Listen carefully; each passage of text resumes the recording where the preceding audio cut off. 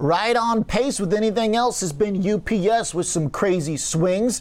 Smack in the middle of the supply chain chaos from the post-COVID era. Let's bring in John Eade, joining us again from Argus Research, Director of Portfolio Strategy. So, John, UPS, we in for another ripper here on earnings? Because we've had it in both ways. Gap up 2 quarters ago and gap down the last one.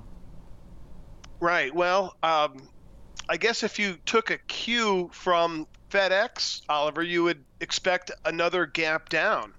Right? FedEx reported decent revenue growth, but they had a hard time managing costs. And so margins plummeted and they missed expectations.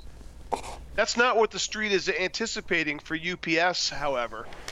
UPS has a better history of managing costs and has expressed targets, plus a new CEO who's a former CFO from Home Depot on board.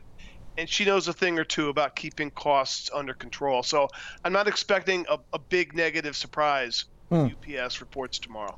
UPS, supply chain hero, or is this just a matter of expectations that maybe have already been baked in for difficulty as far as that margin goes? Are you saying that the market's kind of already understood their challenges right now, or that they're going to beat what has been maybe baked into this? So I think you might need to dial this back 3 or 4 years, Oliver, to get some context. Okay. Because e-commerce, really started taking off with the Prime days and all, perhaps 4 or 5 years ago, and UPS never benefited from that as far as the stock price was concerned.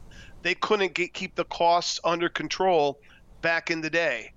So it was just in the past year or so, maybe 18 months, where UPS brought this new CEO on board and has started to take advantage of the growth in e-commerce. So that's a trend we're not anticipating is going to decline over the next few quarters. And as long as UPS can manage the logistics, I think that e-commerce trend is going to carry them. So in the what way that it didn't a few years ago. And John, what about the overall top line situation? I mean, it seems that there's a lot of questions about how they're making margins work and dealing with this, but just that kind of pure growth story that you're talking about that has been booming for e-commerce now for a long time, does that slow? How does the pace, do you think, compare to previous quarters, maybe just during COVID when it really went skyward? Right. So 2Q was the quarter that they just reported a few months ago, and I think they had something like, what was it, 14% revenue growth, whereas FedEx had 44% revenue growth. The forecasts for this quarter are a little bit more muted, more high single digit, 6%, 8% growth.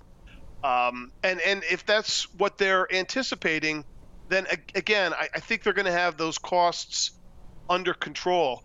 I know FedEx had $450 million in extra costs they hadn't been anticipating and are planning on hiring 90,000 employees for the peak holiday season. It'll be interesting to see, what UPS's plans are too. But just a comment on the volume, Oliver, in the supply chain area.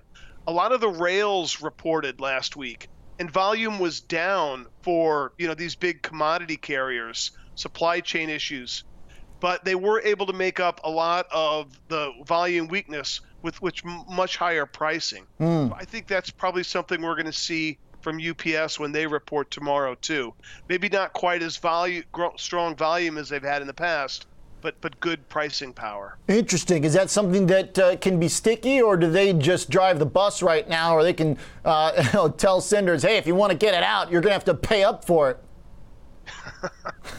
I think a lot of that is going to depend on the quality of the delivery, right? The timeliness, whether packages come all, shaken up and broken. They don't usually have that issue. And again, as the e-commerce trend increases, and they're one of the big providers of last mile services, I do think that they're going to have pricing power for quite some time. What about through the holiday season? How much language should we expect from their team about what they see? Is it too early, or should we expect volumes to already be picking up with folks trying to get in ahead of the rush?